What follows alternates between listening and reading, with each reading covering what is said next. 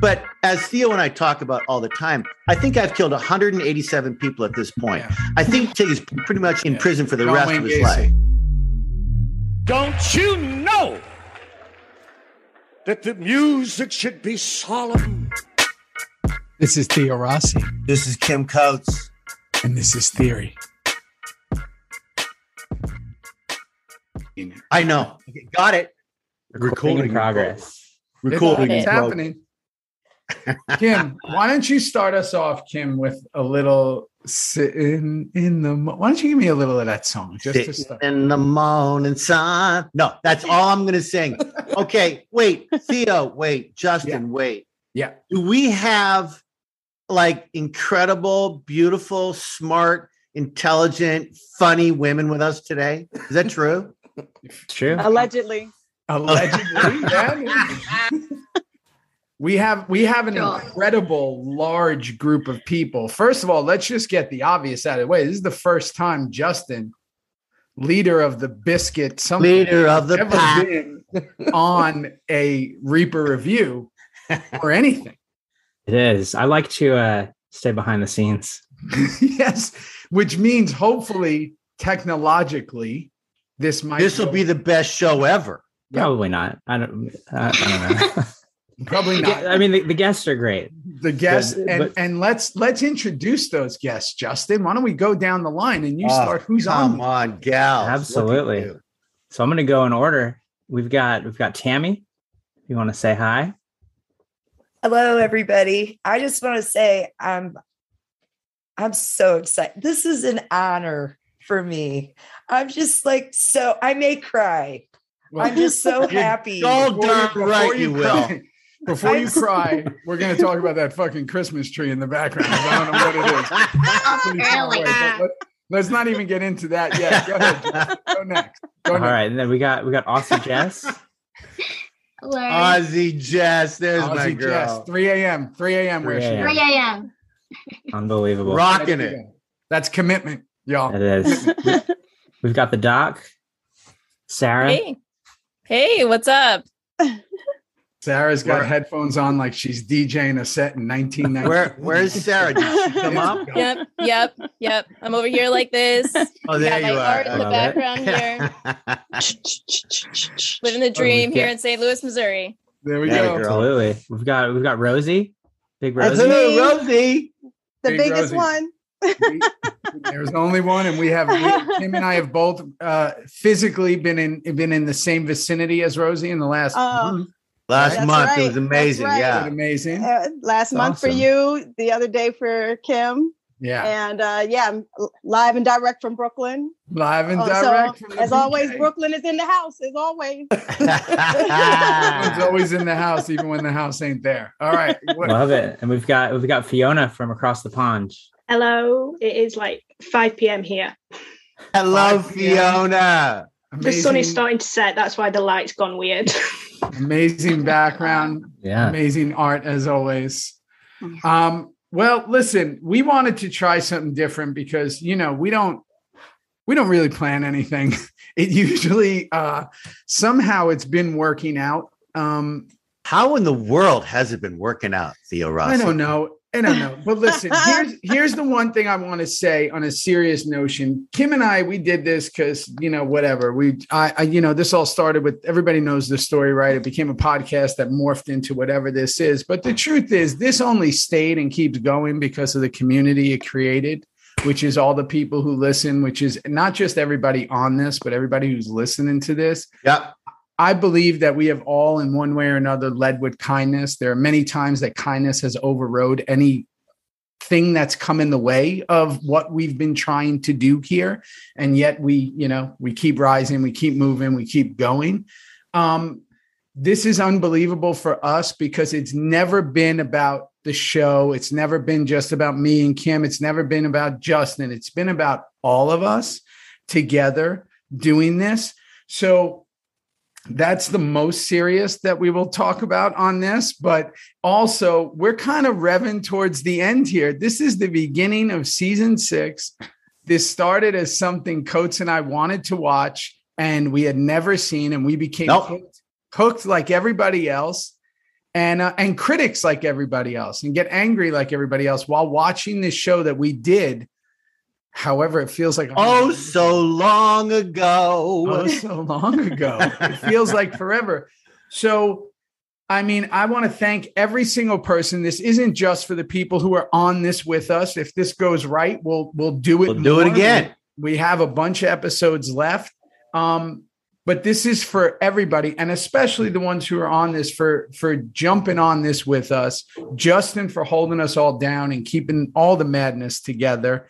Yay, Kim, Justin. Yeah, Kim for Yay, literally trying to look his best every week. It's really no. Let's get hard. something straight, working. right? Justin, you know this. I know. No one looks better than you, than me, than a very distant third is Theo Rossi. But I will say this. Yeah. My technological skills, ladies, as you know, is getting better every week. Every week. I mean, better every week.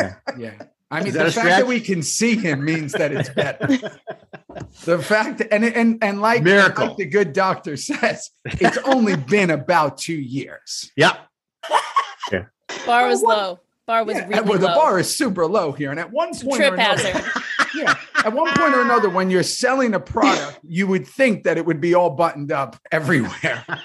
Actually, the polar opposite. This is Did you gals see last week's Patreon theory where the technical issues were rampantly everywhere? Did you see that? I can't watch it because I might start to cry with my Brilliant. gal with the Christmas tree. I might start to cry if I watch it. How funny was that? It was hilarious. I mean, so I want to do something quick, and then I want to get into the episode because I know that's a big part of this. There's a lot of everyone has their opinion of, oh, they should get right into the episode, or, oh, I like when they talk before it. But because this is super special and it's a special day, I think that because it's been apparently 18 months, I don't even know, feels like 25 years. I've moved 6 times. I don't know what's going on. Oh my God. I would like to know not just what the show means, but kind of like what it is to everybody. Like what is that? what a thing? great question, Rossi. Great. Because Kim and I talk about it all the time. We've been talking more than ever. This has been incredible for our relationship. It's been incredible as an actor to watch this. It's been incredible to have this kind of thing that you're doing because we both don't watch TV. It's weird as that sounds. So it's like we're actually watching something. I just want to hear from everyone. Justin, I don't really give a fuck what you think, but like what everyone else says. And we'll start. Jess, it's 3 a.m. where you are, so you might start fading. Come on, let's Jess. start with you. I mean, for me, I'm most recently just been in pandemic and lockdown. Just coming out of lockdown, like it's been amazing just to have that, just to have this to keep me entertained and to have that little bit of laugh every week. Yeah, it's been amazing. I can't thank you guys enough. Fantastic, baby. Fantastic. Yeah, and has it been just like a different way of watching the show? Like when you go back and watch it or you hear us doing it, is it like, oh, I didn't realize that? Like when you see the show? Yeah, absolutely. And like to hear behind the scenes kind of stuff, like that's insane. And it's just, yeah, awesome. I love it. I love that. Lemansky, we're going to go to you, but I want to say something that a lot of people don't know. Lemansky and I saw each other in Dallas, correct? Yep. Is that where we were? Yep.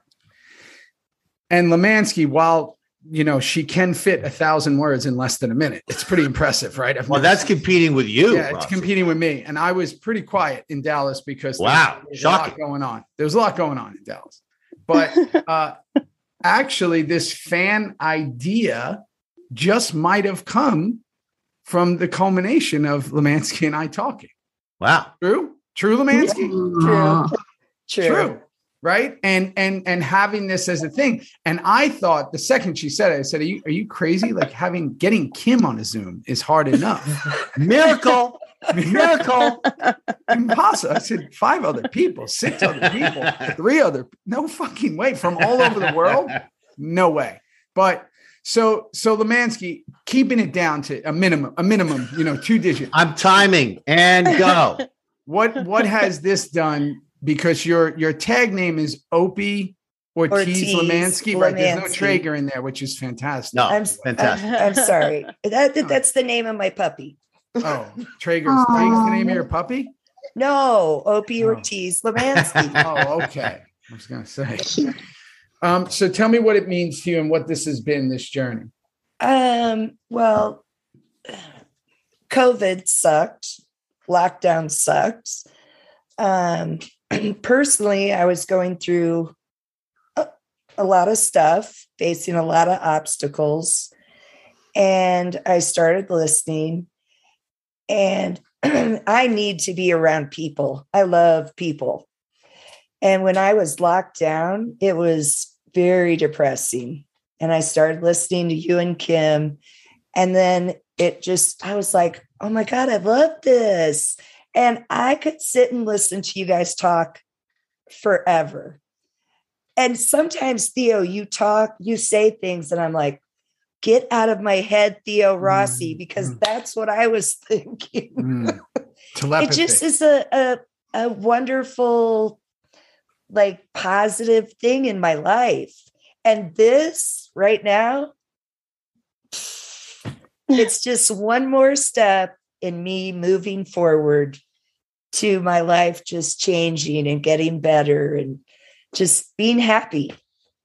Excellent. If Christmas trees in the background don't make you happy, I don't know what the fuck makes you happy. My mom Joyce would love that Christmas tree out in October the 28th. She'd go crazy with it. Oh, I love putting out the tree early. Yeah, but Mom, it's August the 18th. Fee, I want to go to you because come on, Fee. There's so much going on and so much that you contribute to this show, and there's so many thanks. I mean, you all do, Fee, but Fee, there's visual kind of things that are brought on. I just want to know kind of your deal with all this, like they said. Probably the same as everyone. Like, the lockdown was difficult because during it, my mum worked it all. So I stayed at home to, like, look after my dad and make sure everything was okay. So I had, like, no one, nothing. And then I just, like, met all these amazing people. And that's it. And, like, it's all the stuff that's come from it. So, like, there's a group of us that will watch a film every week. Yeah. And then it's just all the friends and people. And connection and all that. Yeah. Isn't that the most important thing, right? Like, we all, if we've noticed anything, right, it's connection, right? And it could be in any way. It's just, I was saying the other day I was at Home Depot. It was this weird thing, right? And there was this, much older gentleman, not maybe as old as Kim, but much older, right? And he was walking with all this stuff, and we went to get online for the cashier, but the cashier wasn't there. So we found ourselves just standing there, and he immediately wanted to start talking, right? And he started with a joke.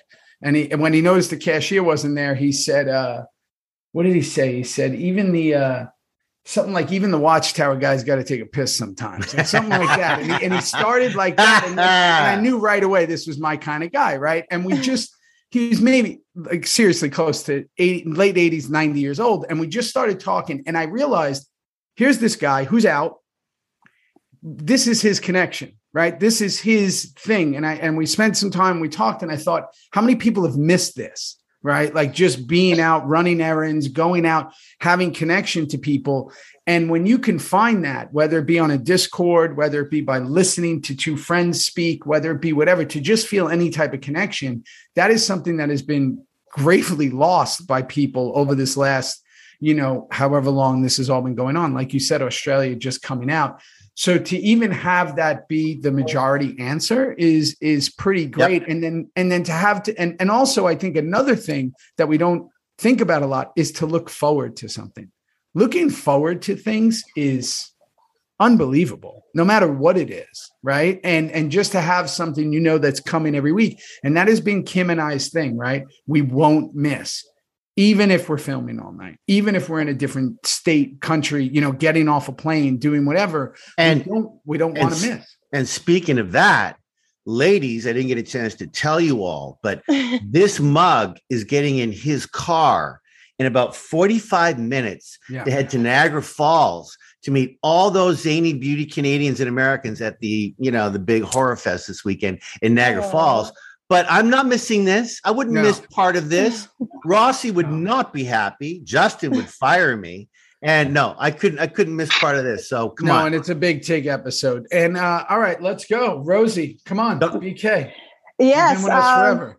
I mean, you guys, this has been a wonderful culmination of my love fest for Sons of Anarchy. Just one of the good things to come out of COVID is this show.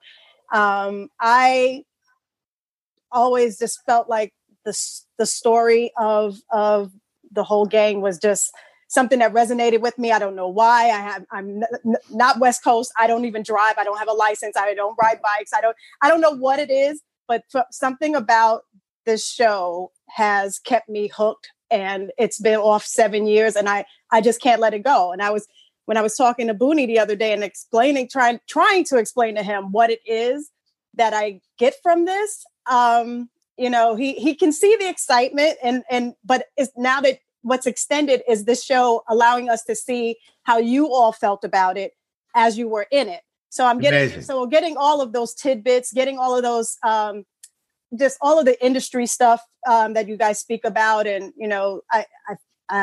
it's great that everybody's making relationships and friendships and all of that. I mean, I wish I could be more involved in certain things. I'm not able to. Right. I'm doing a lot of stuff, and but I'm glad that it's here for me to be involved with and to listen to and to have that. I mean, it's glorious. What you guys are doing is simply wonderful. If there's other shows that I follow that if they were doing something like that, I would be into it too. It's kind of like the old, going to book clubs or being part of a fan club. And, I'm a dinosaur. So I go back to writing letters to people that I loved and getting feedback from them. And it's great that you guys do these Comic-Cons to actually be there physically and talk to people. I mean, the Q&As, just doing Q&As and things like that. I mean, you probably hear same questions over and over and over again.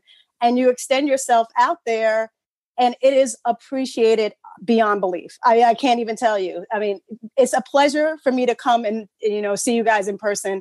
It's not a bother at all. It's something that I absolutely love to do because it gives me that energy and you guys are worth it. You know what I mean? In terms of whatever I have to do to get to see you guys, you always give me something back. So it's never a waste of my time. And how can I not love that? So, thank you. Thank you. Thank you. Both, Thank you. You don't got for all you guys, all that you guys do and all of you ladies and what you do. You all contribute to the energy of the positivity. And it's great. It's great to have it. And that's all we're trying to do. Like Kim and I talk about it, right? We're just trying to be positive, right? That's why when we see any type of negativity, it always throws us off because we're like, what is going on here? Like, this is like the polar opposite of like what we're trying to do. And it's really bizarre because we've been like that since we've been together in 2008 when we started this journey. It was just like, no matter what negativity came, Kim and I were like, we're not going to do that. Yeah, I'm not having it. Yeah. It's not happening. Yeah, but but that comes from this. This year has been hard on people and their personalities. Some people it's like a family. Sometimes people don't get along and sometimes, things happen. But reality is that that's always going to happen. So we handle it the best that we can and we keep moving and keep moving. That's it. That's it. Doc, DJ Doc. Always. There you are. There you are. Hey, Sarah. Video, host. Everything. Hey. What's going on? Lots of things. Yeah. It's been, as you can imagine, probably a defining moment of my career, just in terms of what's been going on. When everybody else was locking down, it was, we ride at dawn, bitches. And, I'm getting, the call to come and work in the hospitals and to take care of folks and still, taking care of people. So as you can imagine, as I'm starting to think about how this is going to impact what was going on, I needed an escape, something different. I was still seeing people every day because I was still taking care of my patients and interacting with my staff. but it wasn't the same connection always that you get with your patients as you're working with them. And so then as I was sort of needing an outlet, getting to walk outside a little bit, maybe with my kids, I have a 10-year-old and a 7-year-old who came home from spring break and were pretty much told, don't come back, which was, wow. I mean, my daughter's a kindergartner when that happened, and my son was a 2nd grader. And so then I was late to the SOA party. I'm not going to lie. Like, I didn't start watching until probably, let's see, I think I saw Theo in Luke Cage and was like, as one does, going through IMDb, you're like, who are these people? No offense. And it's like, none taken. Yeah. Oh, they're in these other things. And Lord knows I had seen Black Hawk Down in the theater. I will say that was the case. But I was like, boy, maybe I'll turn this on because it's on Netflix. And so then I cruised through most of the series, although I am probably the worst SOA fan, because once you get into season 7, I have not finished it because I just couldn't. You can follow along with Theo and I in about 13 weeks from now. You're not the only one who just started watching it. Yeah. You got 2 other people who also just started watching it. Weird. Because when you all are like, I don't know what's going to happen next, I'm like, I'm in the same boat. So I'm just as surprised by what's happening too. But at any rate, to get back to the actual question, which is, as time went on and I was listening to the podcast, and I listened to some of the other episodes, some of the theory episodes, and then I started listening to these Reaper reviews and the two of you talking. And I was like, well, boy, maybe I should just start rewatching this. So I'm hiding out on my patio, like watching Sons of Anarchy, like 6 episodes in a row. My kids are like, Mom, what are you doing? Can I watch? And I'm like, no, you may not. Maybe later. Yeah. And then I realized I was starting to connect with other people, mostly by Twitter, who were also watching. And I am just like all of you. I love to connect with other people, and I really love watching the podcast with other people. And so that was kind of how I started. A few of us realized that we were all getting up at the same time. We were different parts of the world and the country. We were watching the pod at the same time and just commenting to each other about what we were seeing. And so then it kind of snowballed, and there were some creative projects, one might say, which was kind of an outlet for creativity and doing something totally different than my everyday life, as you can imagine. And ultimately just having, I've made some really amazing friends who, as we've said, we connect at other times, which is always a challenge when you're all across the world. And then I'm trying to explain to other people in my life, like, here, it's I'm watching this show, but it's with my friends who live in like the UK and Australia. And they're like, is this like when you say your boyfriend's a model in Europe and nobody, right? Like, yes, it is. That's exactly right. So it's exactly like that. What can I say? That's great, baby. And that's great. And that is kind of the overriding theme that we've seen and we absolutely love. And, listen, without further ado, we're about to start season 6. We got 2 seasons left, y'all. This is it, right? Whoa. And then it's all theory all the time, right? Whoa. Which I'm sure is going to be a fucking disaster. But let's, and also just to say, we also have some big, interview episodes coming up that won't, so there'll be weeks where Reaper will take a break and we'll do like these full, Opie style interviews. Like we did with Ryan. Yeah, like we did with Ryan. So this is a bit of, I want to say this about this episode, maybe because I just finished it.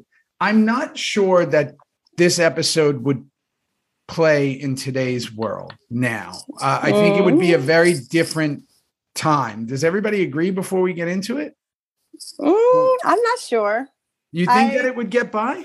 I think so. It maybe not on FX, maybe on HBO or something. Yeah.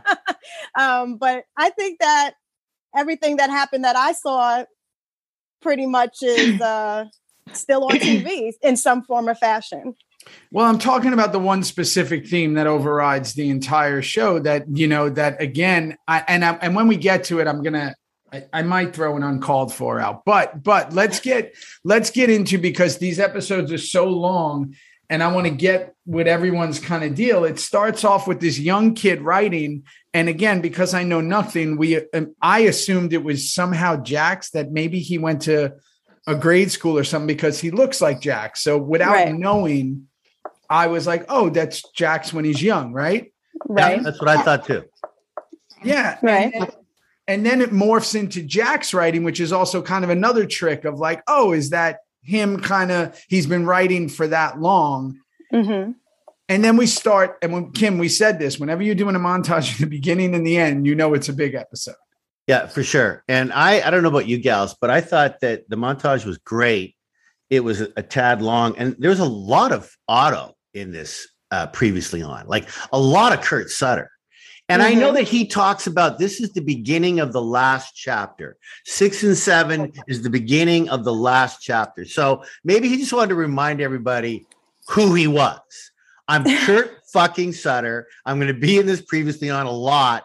And, again, there's writing scenes.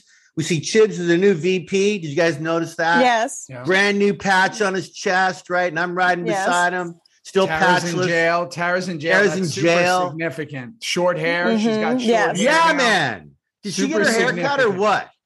No, they have to take the tracks out. They got it. Yeah. So if she has extensions, they're out in prison. They're out. Yeah. You're out. You can't have anything like that. And again, all SOA is riding. And then, you see, I thought it was unclear with Bobby and I what we were doing. Thank you. With the whole group. Thank you. When Bobby goes, Juice go that. I didn't know wait, why is Juice going that way? Why is Bobby going straight ahead? Did you gals feel the same way? No, I think I did maybe that for that little where they separated in the street. Yeah. But why, again, and I would ask this of you guys, what did you think? We're riding with all these people who we don't know. Everybody's got face coverings on. Right. But it was ended. Right. I guess during the montage, I didn't have as many questions. I felt like it was, they just catching up everybody from what happened the previous season. So it was kind of seeing where everybody was and just setting up the episode. So I didn't think too much into that particular part of it. I was more concerned with the Gemma making breakfast and Happy once the dialogue started. Yes, well, there wasn't much dialogue. It was after Jack was writing in his journal, he got up and he picked up Thomas. Yeah, and all the music was still going on. The montage was still going on. But then it was panning to Gemma and Happy in the kitchen with Abel. Yeah, that's why I break down everything. So it was just why is Happy watching the kids? Yeah, why is he? Well, yeah, see that I don't watch because I feel it's a montage and it's just setting up the episode to me. That's how I watch it. Got it. Right. Got it. Sarah, did you think did you know why Bobby and Juice are together in a group? Does anybody know why? Hell no. I figured it out later. I had no idea. I figured it out later when they said, oh, they're back. And I was like, oh, they needed a break. They needed to get away from what was going on. Or at least that's what it sort of interpreted as I saw it come together later. But initially I was like, I don't know what the hell's going on. Because Kim, it ends with Bobby's gone, right? 5 ends with him leaving and Juice we know has to go, right? So that's, again, it's a big jump to make that you're going to connect that we're somehow together coming back. But again, it's kind of irrelevant. It's montage stuff, right? So we get to Gemma and Jax. They're talking in the kitchen. He's going to go see Tara. You know she's in jail. For some reason, they want to put the homicidal maniac with the kids. Happy. I have no idea why, but sure. But Happy was so good in that scene. Yes. He was so good. Hap was so happy to talk. I mean, come on. But so happy. That was so sweet. he's so sweet, and he's so good with like kids and animals and dogs. Like he's just so he is such a sweet dude. But it's just an interesting choice. And again, that's cool, right? But again, I'm going to go back to Gemma's kind of filling that role of like the wife, mother who becomes the wife, right? And Gemma bothers me, y'all. Like she bothers me. That without question. Oh my God. Right? She didn't miss the beat. Absolutely not. Absolutely not. She's got it all covered. And I at this point, I am sick of her. Like I really well, now Rosie, we have 25 shows left, girl. I know. So you can't get super sick of her because there's a lot more of her. But is anybody on here? Is anybody on here Gemma's favorite? Is Gemma your favorite character for anyone? Oh, no.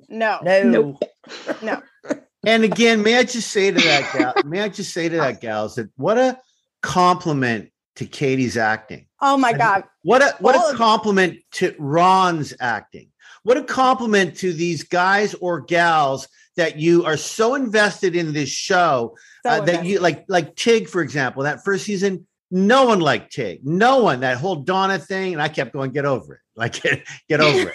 And then you started to grow with whatever that writing was. And we all went through it. Juice went through it. Opie is the only one that maybe didn't go through any kind of like discourse until he was like gone.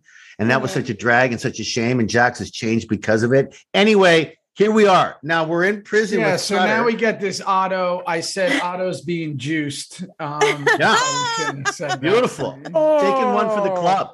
He's taking one for the club, kids. He's blood on the walls. There is blood on the wall. It's hard to watch. It's hard to watch. Dare we say uncalled for? Violent. Dare we say uncalled for? Too much. I mean, we could all agree.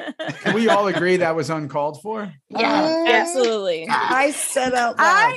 Listen, I love what he does for himself. I love that he writes that kind of stuff for himself. I thought Rosie, amazing. Rosie, I got to agree with you because if you think about it, with what's coming up and with what's happened in the next 25 shows, in a way, Sutter is not only taking one for the club, he's taking one first before anyone else gets involved and stuff like that. And here we go. So check this out. When we do fast forward to season 7 and Juice is getting juiced. Yeah. I remember Kurt saying to me, he's like, as I said to him, I said, okay. I said, all right.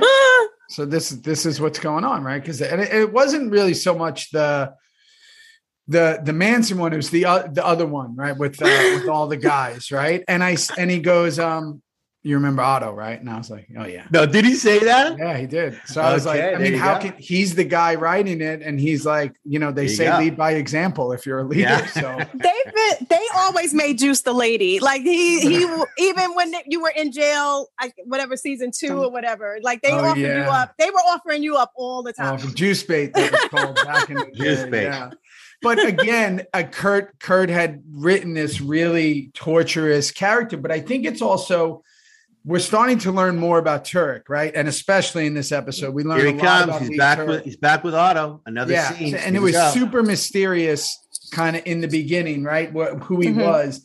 But I think a really telling line and also a really horrific line is he says, I have to go do some business, but this is going to happen every morning. Yeah, right? My friends will come and visit you every morning. And he says, and then he gets even better. He goes, keeps coming. It's going to keep coming. So I don't want to, but I'm gonna. I mean, I'm sorry. Otto, get ready. You're going to be on your stomach a lot. And then Otto is crying. He can't speak. He's got no tongue. This is also the beginning. We cut to the beginning of Uncle Touchy. Tig is the first to say it. Do you remember that on set, Kim? I do. Oh my God. You know where that came from, right? I don't. No.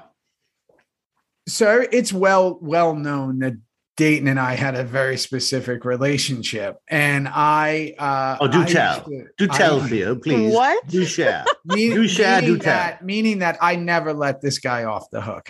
We have a relationship where I would, if he even did one thing, I was going in on him. It could be anything, right? If he wore a certain thing, if he whatever, and everybody's around, so they would hear a lot of the stuff, whatever, and I would just.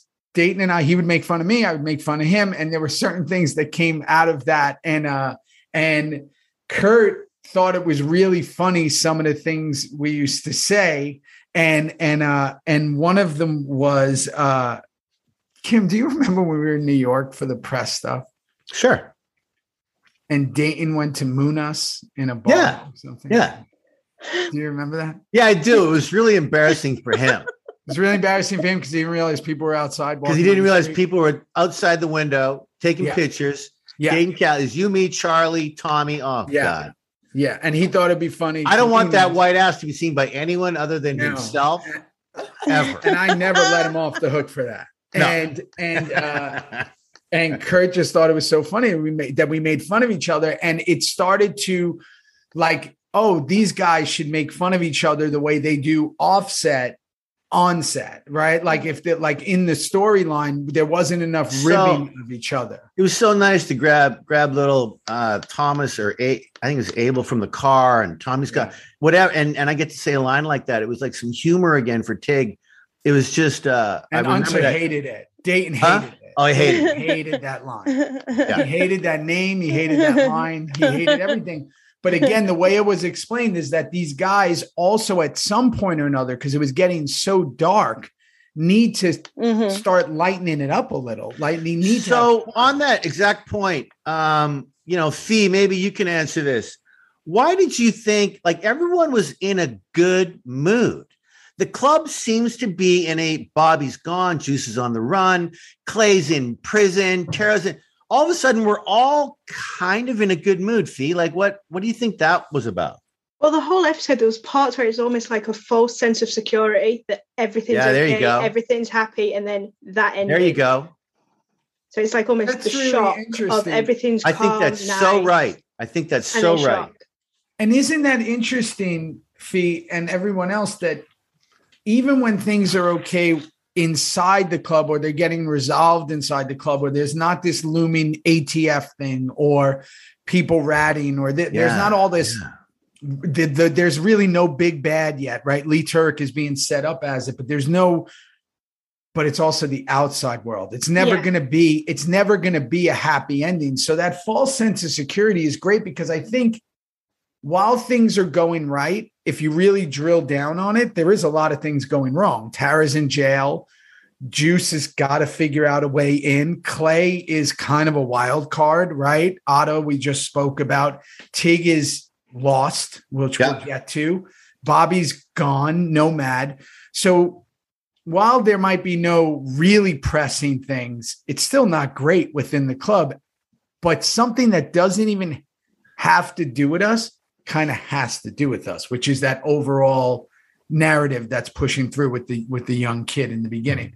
Right. That's really cool. That's cool. So we go to Tig. We go to Chibs is VP, right? Unser's with the kid.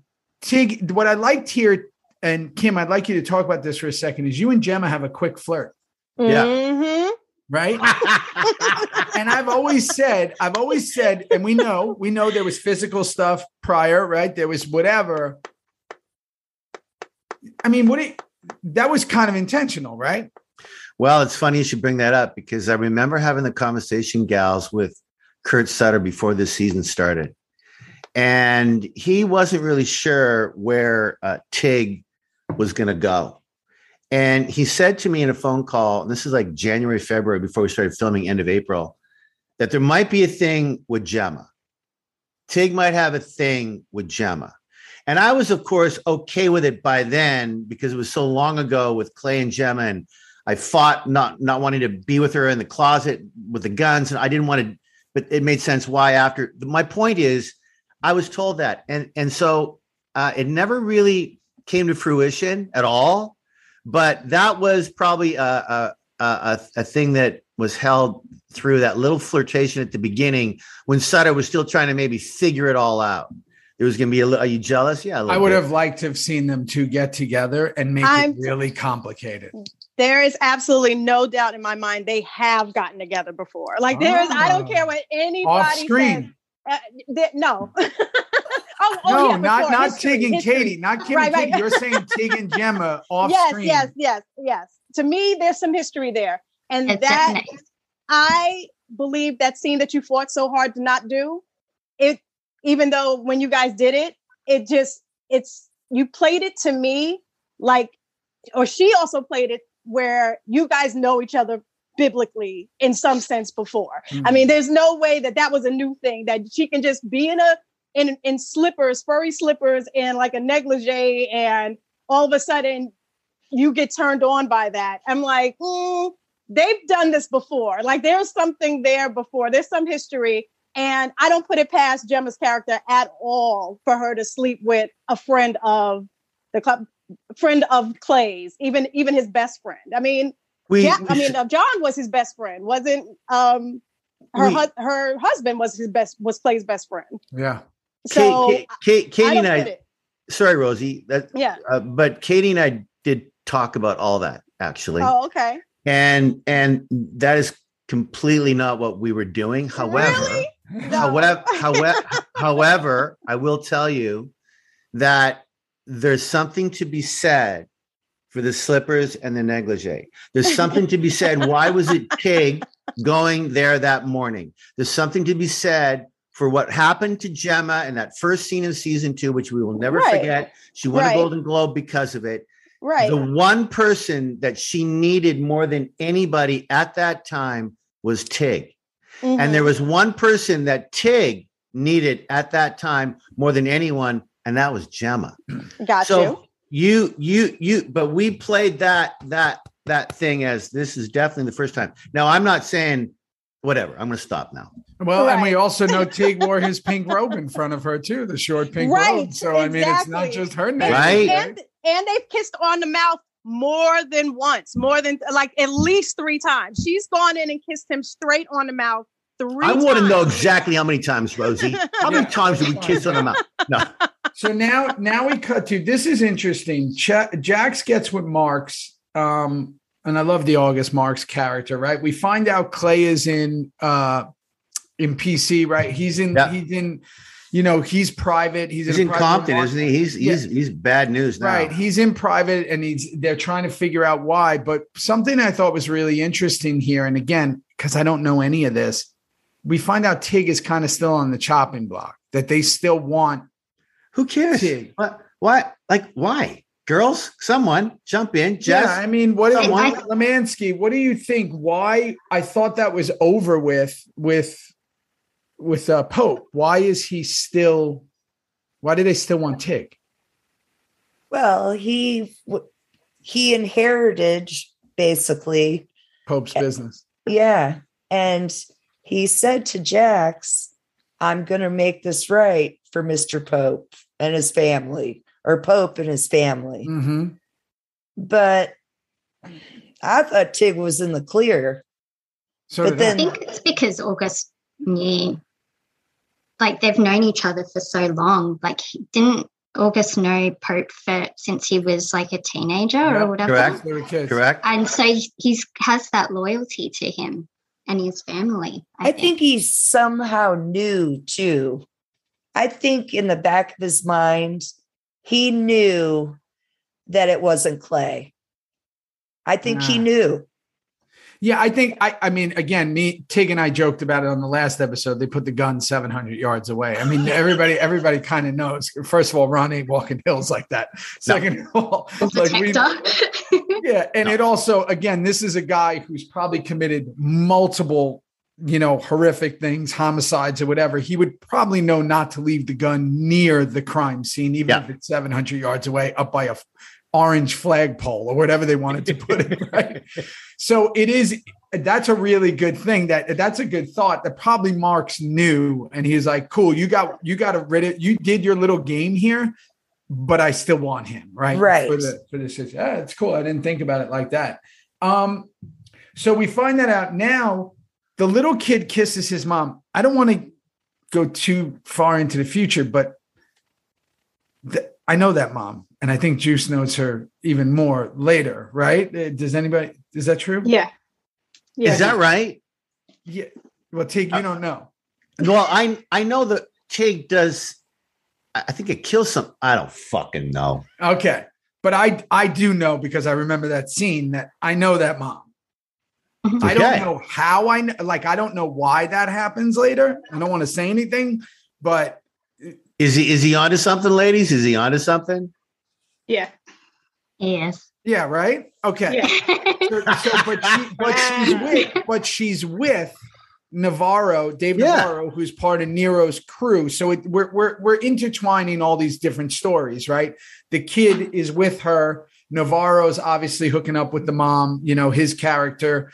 And we see the kid go. So we see the mom, the little kid kisses the mom. Nero drives off in the background. So we're kind of tying this kid into as we go, right? Like you said. And can I just say, Mr. Rossi? Yeah. At that moment, ladies, from a guy who hasn't watched the show, I now knew at that exact moment who that little boy was and what he's going to do. Because when we had the read through, when we all got this script and we had this read through, I'm telling you guys right now, there was outrage on behalf of the cast that we were going to go down that line, which we'll talk about at the end. But anyway, whoa, you remember that, Theo? You were there. Yeah. And again, if you haven't seen this episode, if you hadn't done a table read like we did, if we all weren't sitting here however many years later, you're watching this going, the fuck is happening here? Yeah. Like, why is this kid obviously holds some importance in the episode, but you don't know why. And this correct. Is pretty brilliant, right? That we're going to navigate this. Pretty great. We know Kurt's deal, right? Premieres, finales. How is he going to leave you exacerbated? How is he going to push that button? How is he going to get that water cooler talk we used to talk about? And I mean, he's about to do it in a big way, whether we agree with it or not. So now we go to Gemma and Nero at Diosa. Jax rolls up right away and says, "Oh no, well, I don't want to skip the part with Tara and the lawyer, right? Yeah, Tara. I don't want to skip that because Tara goes kind of dark there, right? Where they do that zoom in on her and she says, "I have to get out of here," right? Yeah. She's starting to panic. Sarah, I mean, at that moment. And again, I'm a huge fan of Tara. I'm obviously a giant fan of Maggie and her acting. And I'm the one who really feels like Tara is one of the more innocent people on this show. Are you feeling for Tara at that moment, Sarah? Oh, 100%. I mean, part of it, because I've always been Team Tara. Nobody's perfect, but I've always been Team Tara. And I think part of it is that I share a profession with her. Sure. And so I understand to some, there's two parts of this that I think people get one part, but they don't the other. One is what it takes to become a physician, especially a surgeon. 4 years of undergrad, another 4 years of medical school, another at least 3 years of training, probably more like 5 after that. You've spent a decade and a half getting to where you are and investing hundreds of thousands of dollars, probably $200,000 to $300,000 in debt to become what you are. Now, the other side of that is the precarious position you're in as a physician and how difficult it is to maintain your licensure and to continue to work.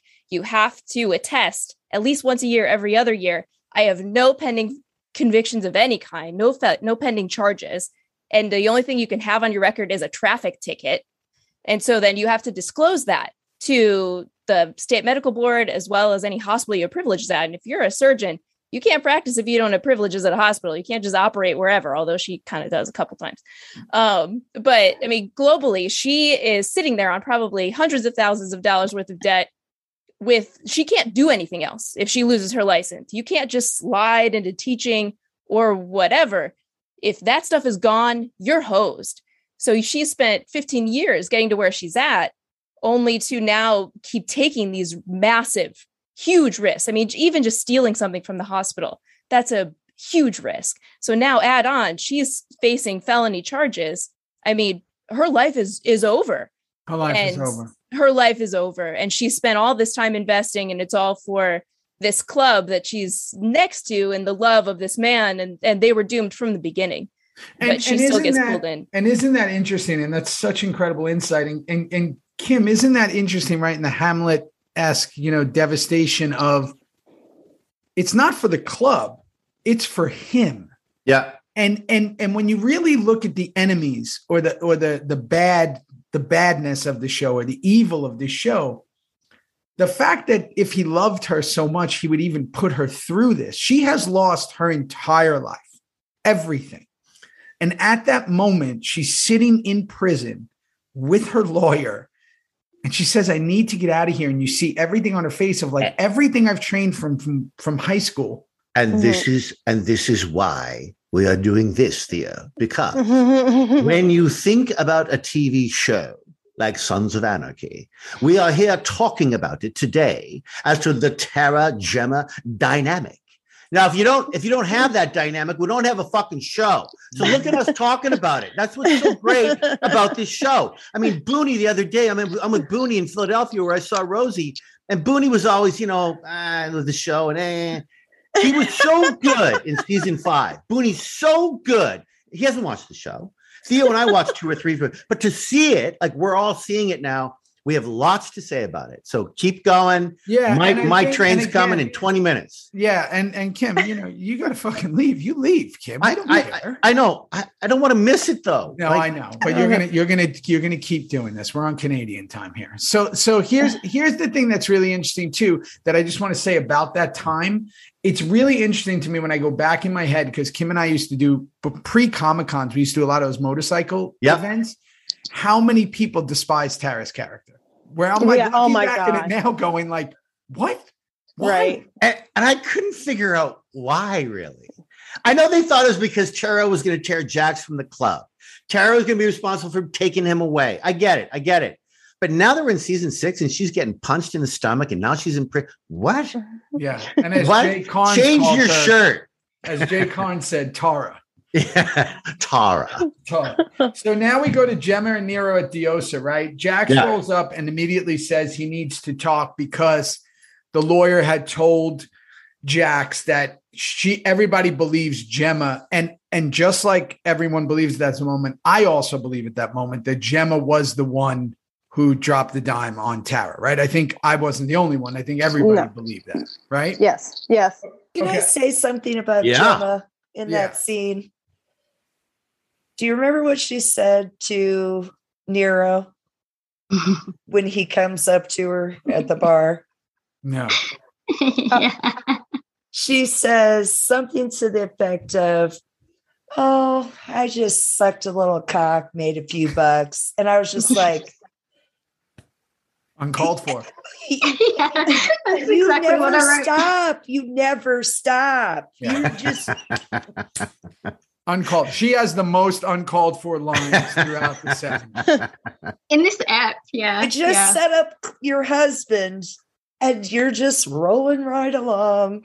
Oh, don't you just said it. Don't get me started how no one mentions Clay, because I'll go into what I said when no one mentioned Opie. Opie got killed and we never fucking mentioned him. No.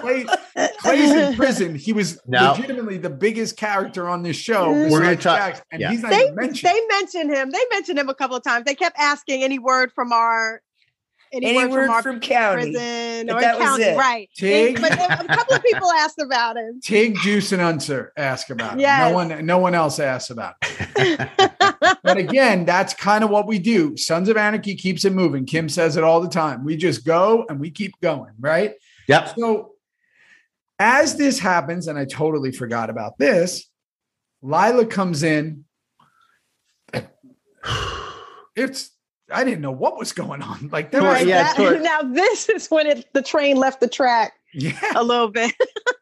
Or this whole torture porn thing, right? Like and I think our gals, Tracy and Michelle and all the gals who did the makeup were phenomenal. This for me was a little, I don't know what. It just looked placed. It wasn't real. Sarah, you're a doc. I mean, I don't know. They do such a great job with the gun. Is it supposed to be cigarette burns? It looked like campy horror. Like that's what I wrote down. Like it looks campy horror. And it's kind of like, well, I mean, I would anticipate bruising. I would if she's getting beaten and if I may, Sarah, sorry to interrupt, but Theo, you're right. It was supposed to be like burns or rubbing the face with sandpaper. I don't know. I've never done like a torture porn from Peanuts. She looked like Pigpen from Peanuts. She had dust all over. It was a bit. And poor Lila. She gets shot. She's in this now. Like what's going on with her? She literally gets her script and goes, "What? We talk about Tara, but poor Lila. Winter. Forget about poor Lila. Poor Ima. Ima's the one who gets her fucking ass kicked every time she shows up on camera. Yeah. No, and it's her head so slammed. true. She gets cursed out. Everybody hates Shot. her. Yes. Like 8 nose jobs, like constantly getting nose jobs. When their plastic surgeon just be like, what is happening? Spit on, beat like that. Oh, is this Kristen you're talking about? Yes, Kristen's character. Oh, yeah, Kristen. Oh, God. Yeah. They're like the award right now for putting up with uncalled for shit for the entire run of the show. Her agent called her up and goes, "Hey, so they got you on another episode of Sons." And she's like, "Oh, cool. What am I doing?" Like, "Oh, you're gonna get the shit kicked out of you again." Oh, okay, Your nose is gonna get broken. Oh my God. I mean, so yes, that was kind of, and again, but what it did, again, lets Gemma off the hook, right? Something comes in, Gemma's off the hook. Okay. At this point, and I just want to point this out, about 16 Jesus Christ have already been dropped in this episode. Everyone's saying it in the beginning. Jesus Christ. Everybody, Jesus Christ. Every time, Jesus Christ. And it is the son's way of cursing, right? Yep. It's all we can say. Yeah, has intelligently Shit pointed out. Jesus Christ. That's Jesus Christ. Gemma then slams Ima's head off the bar. We all saw that, right? Okay. Right. Again, completely uncalled for. Sure. Let the violence play out. Turek meets with Clay. So here we go down more into this rabbit hole of Lee Turek, right? We're going to find out now that it's really personal. I have no idea how Clay handled this part, and I don't know what happens with Lee Turek, but I do know that he's getting more dangerous every time he comes on screen. Obviously, we all know I'm a giant fan of Donald Logue. We've said his backstory. He's so good in this role. Wow. So awesome. Good in this role. So calm, very patient in the way he talks and delivers lines. Clay is also, obviously, Ron's always magnificent because he's really good at sarcasm. And he's just sitting there playing this guy off in every way until he realizes that this might be important.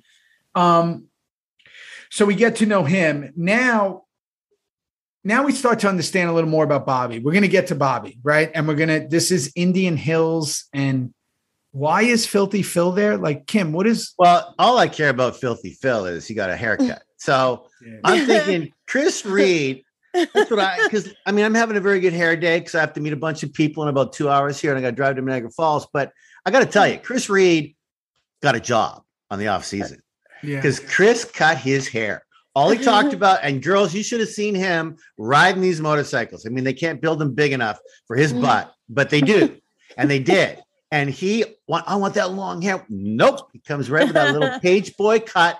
He got a job in the off season. Good for you, Chris. I have no idea why he's there, but as Charlie said during this show, we're down to about 4 club members now. Like we really hardly have anyone left. We're either gone or in jail so Chris Reed, get up front, baby. Stupid question. Yeah. Go ahead. And his line, "There's no oven. How are you going to bake anything?" Yeah. Well, again, here's a storyline that never plays out. We know that Bobby bakes, and very occasionally, once every season, we're going to throw it in somehow that he's a baker. And again, these are those little cobweb things. Like Elvis has been gone. There's no more. Elvis is long gone. Which is left the building. Left the show. He doesn't do anything with Elvis. We don't even see a costume in the background. Like that would have been fun, right? If when he was moving into the apartment, you saw the costume. That would have been a cool. And when on his bike just now, should have had the white costume flapping behind his butt. Something. But we lose these things really quick, and then so. There's the part with Bobby. So we're kind of figuring out that Bobby had just gotten sick of everything, right? We're painting him as even he got tired of the Jax thing, but everybody else is still, super loyal. And now the kid we cut to, here we go, weaving this narrative. The kid walks by as the sons are riding by, right? And we're going to keep seeing him to remind you, don't forget that kid. Don't forget that as this happens. So here we go to another tortured character, but also one of my favorites. Wendy shows up at TM talking with Gemma. Super happy that Wendy didn't go down the road after Jack shot her up, that she didn't get hooked again. And now shows how strong she has become and all this. I had someone tell me on the comments the other day, something like, how can you forgive Wendy? She tried to kill Abel or whatever, I guess, when she OD'd, but I guess I'm someone that has sympathy for addiction. I mean, can't we believe in recovery, right? Has Wendy done anything bad after that? No. No, she turned her life completely around. I treat patients for addiction, and it's a disease. It's something that is there through your whole life. She has come to such an amazing place. I mean, it's not surprising how things ultimately end for her, but it's just, it's a testament to her strength that she endures that. But then she's also saying, you know, I've got my priorities in line. And now, you know, if this is how it's going to be, then here we are, you know. Whatever. She becomes a bit of the voice of reason in a lot of ways throughout the seasons, right? I mean, she doesn't. Absolutely. She goes from being like completely irresponsible to being the most responsible one. These are themes that Sutter did so well on this show in not being able to forget what you've done in the past. Sutter had a hook on all that shit where the fans, like all of us, you can't get over the Wendy gonna OD, the kid's gonna be dead. She did that. Gemma almost killed her in the hospital bed way back in season 1 or whenever that. And people, they don't forget it because this show is so big in their heart and big in their head and big in their storyline. But as Theo and I talk about all the time, I think I've killed 187 people at this point. Yeah. I think Tig is pretty much in prison for the rest of his life. Yeah. Probably by the start of the 3rd show, season 1. So we need to toss reality out a lot of the time with something that's so crazily written like this show is. Yeah. And what I love about Wendy is that she has the ability when because it's usually Gemma and Tara she's interacting with on the show, you know, soon to be others. I know Juice and her have something later, is she makes Gemma almost look as ridiculous as she should look, where she's like, yeah, if this is going to be the way it is, I don't even want custody of those kids. Like, you just live this crazy life you guys are living. I'm rising above all this. And it kind of makes even Gemma's face like, oh, that's the only weapon I had in my arsenal was to use this against you. And she's removing that, right? It's almost like if you know someone has something on you, you just kind of disarm them by saying, sure, I know this. I am this. So what else do you have? Right. And that's kind of what she's doing. Okay. So now this is kind of the introduction of the crews arriving at the docks, and this is significant because besides the shootout and all the things that are about to happen, this is going to bring in the docks, which is a big part because we're going to introduce Borowski. So this is introducing a big storyline for the season. Kim, take us down, because when you're on those days, I'm not there. There's a lot going on in that scene, bud. There's a lot of things. There's a lot going on in that scene, and it was pretty easy to play because when you see stuff like that and you witness stuff like that and you see the filming of it and who's doing it, and it's all gals, and it was easy to play. It was very, very internal for me. I saw it all, I felt it all, and I wanted nothing to do with it. And because my car is here, can I just talk Tiggs through this, like the whole thing, Rossi? Yeah. So basically, you guys, like, honestly, when this was happening and we're there and we see it, and then someone's silly, of course, a gun's going to come out and there's a little shoot 'em up, which is just a little uncalled for, but it's action. It is what that is. Then Charlie tells me to stick around and to clean up a little bit. Right. And I remember. And kind of dismisses him a little, right? He kind of dismisses him. Yeah. Just, you're not coming with me. You're staying here. Clean it up. Did you gals notice how when it was time to clean up, and that guy, the Persian, I loved how Borowski, we've met him in one quick little scene before this, Rossi, and we're going to get back to him. I know you will, but he says Persia is over in the 6th century AD. They're called Iranian. Hysterical. When Charlie tried to, a Persian, right? That was pretty funny. Anyway, so here I am with this Iranian guy. History lesson. Yeah, it was a nice history lesson for sure. And I remember being with this Iranian guy, good actor, and here we go. And the things that he said to Tig, did you guys notice how I said, just get out of here, beat it? Yeah. I had no plan, but when it came down to what he said about my daughter, Tig snaps. Now you're going to die. You're going to die in a vat of piss. There's still something in Tig Traeger that unresolved thing with the daughter for sure, but also this I don't know, this psychotic Anger. Or organically weird. Now it's not good enough that he's gonna die in a vat of pee. I'm gonna pee on him now. Like that side of Tig was still something very unique to play. And then of course we dump him off the edge, we sing the song. And you guys have one more thing before I go. Bob Thiel, the musical conductor, he said we're gonna sing the song. And I remember saying to him, well, Tig's not going to really sing the song because it's really about Dawn. So I'll start. And because of me not really singing the song, because you gals know how much I love to sing. Of course. That's when they went into the riff of the song in a montage from Tig's voice. And I thought that was way better.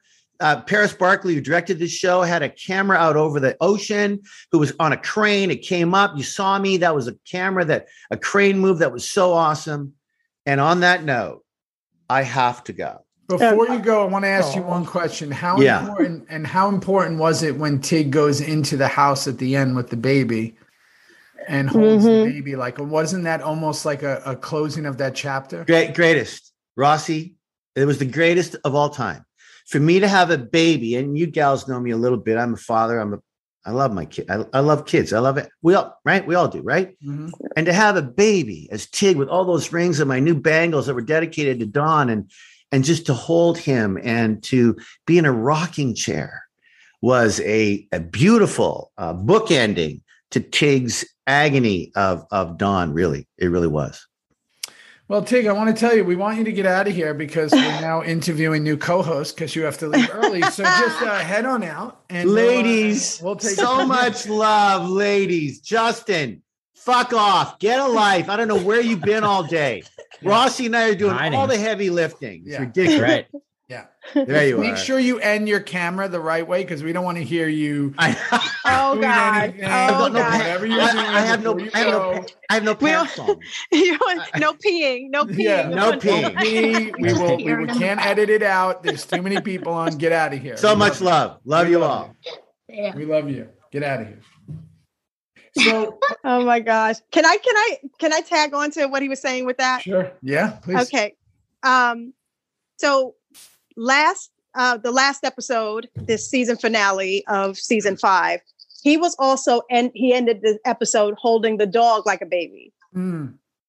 Oh, that's right. So, and doing the whole cuddling and and doing all of that and in a chair. And it was the same kind of comfort that he always seems to need throughout the whole series, the Tig character, because he's Gemma's the one constantly mothering him and babying him, like when Dawn died, and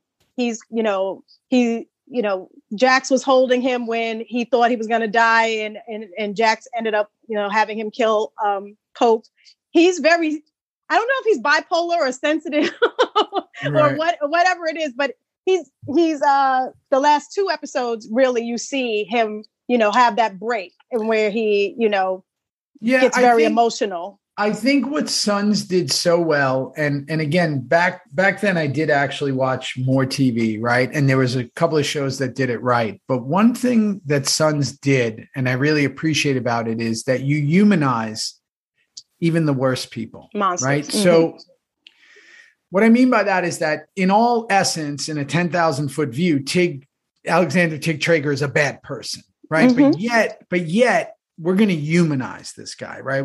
The daughter. So even as he's murdering someone and urinating on them, like he said, and doing this horrific thing, you almost cheer for it, right? Because you go, that guy's worse than him, right? But we don't know if that guy's worse than him. We don't know if that guy's ever murdered anyone. We don't know whatever. We just know a short thing about him. But you're humanizing these characters. And I think why this show has sustained, because there's been a lot of great shows in history, but not as many as we think, right? Not a lot of shows sustain through the majority, where the majority of people go, it's a really good show. And you agree on it, right? Mm-hmm. Usually it's, yeah, sure. But there's a few. There's the Breaking Bads, there's the Sopranos, people with The Wire. And there's a lot of things that people would go, yeah, that's a great show. Sons, I think, is because there is a connection each of us can find a connection to any character in one way or another. And that's by the humanizing of these characters.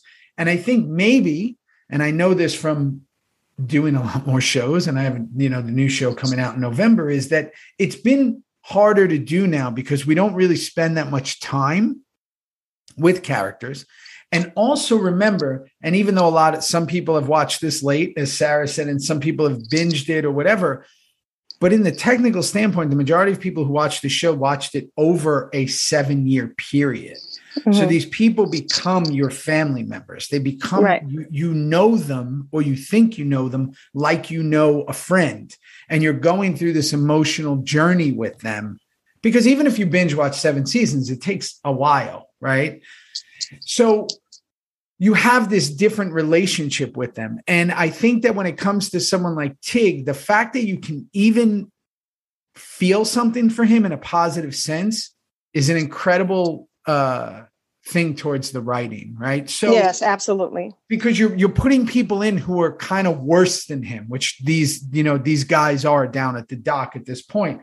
So here we go, right? The crew, we head to Borowski's for the first time, and we're going to meet Peter Weller's character. Everybody knows Weller as, RoboCop and Buckaroo Banzai and all these other things that he's done, right? Weller also, at this point, is now directing a bunch of these episodes and has become a huge part of the SOA family, right? Super smart dude. And again, the kid's there eating something, right? We've talked about this. Why I love that location so much is at that point I was living in Eagle Rock, California, and it was literally down the block. I could walk the dog to where they were filming. So every time we were filming there, I wasn't in a lot of the scenes. I'd be walking my dog and I'd be like, hey, what's up, everybody? I'd see them all there, which was really bizarre. I have mixed feelings about the Borowski character. I thought it's cool, but I also think that it's another way that we're taking away from, I like to see, there's enough main characters that I want to see. Any minutes that are put into other people, I feel like we could have learned more about Filthy Phil or Happy or someone else, right? And that's why I think a lot of us feel unresolved about a lot of characters because we didn't get to know them so much. And that's really hard when you have 11 leads or whatever. So here we go. Juice arrives at TM with Rat. And this, I believe, and I wrote this, is Gemma and Juice's start of their alliance together when he gets off the bike, which we all know how this is going to play out for them too. Right. He says to her, "Can I ask you something?" And she says, "No." This is the beginning of them two, which is going to really culminate at the end of this season with something tragic that happens, right? Right. We also involve a little comedy here with Rat, right? With when she puts his hand on her chest. Gemma, again, uncalled for, right? Lemansky, this is an uncalled for move, but uncalled for. Right? That was funny. It's funny. Like 8 uncalled for. It's all by uncalled for, but in a good way. Uncalled for in a good way. And it's also Rat's reaction that sells it, right? She says, "Now you can't call me ma'am." But again, the real meat of that scene to me is you're going to see this Gemma Juice thing happen, which is 2 polar opposite people. But while it began here, it also really began when Juice was sitting against that hallway and Gemma was at that table and Clay was at the center being given up. And we have 2 different trains of thoughts here. Gemma is signing Clay off to his walk the plank, and Juice feels terrible about it. Right. Yeah. Can I ask you about when in that scene, because I wrote a note, when you said to her, "Can I ask you something?" I felt like you were going to ask her, did she feel guilty? Yes. Did she feel bad? Okay. Does it bother you? Yeah. Does this make you feel as bad as I do? Yeah. Right. And she was like, "No, you can't ask me a question." Yeah.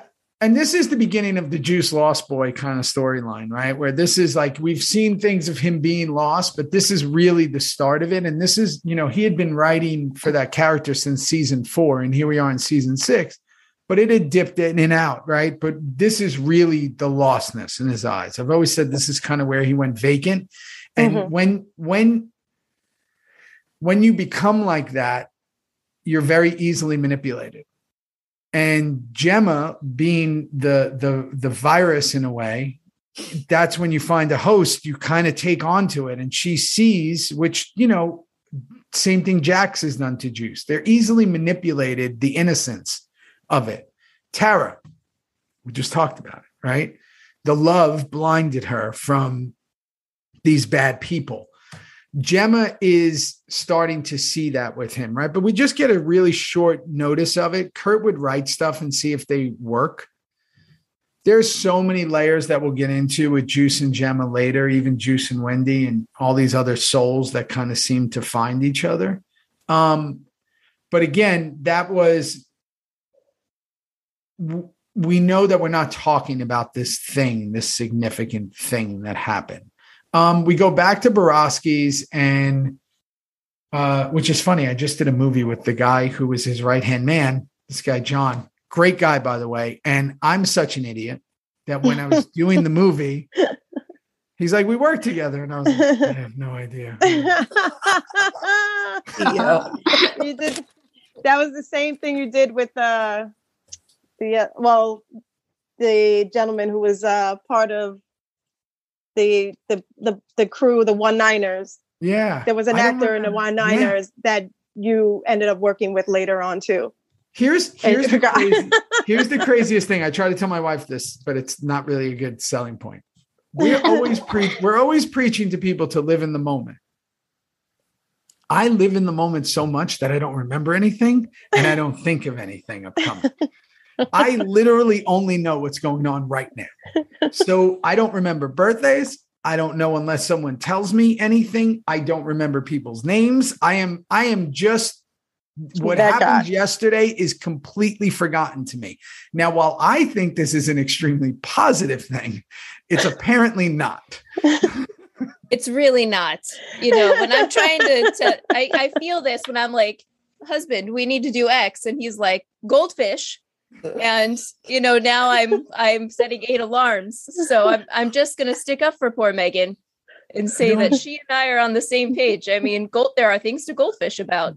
But why? Isn't it good to not hang on to anything or not remember things? You don't want to dwell on the past. I mean, I hear that, but there's a balance. No, he is just practicing mindfulness. That's mindfulness. That's being present. That is, oh my God, not living in the past. I don't do that.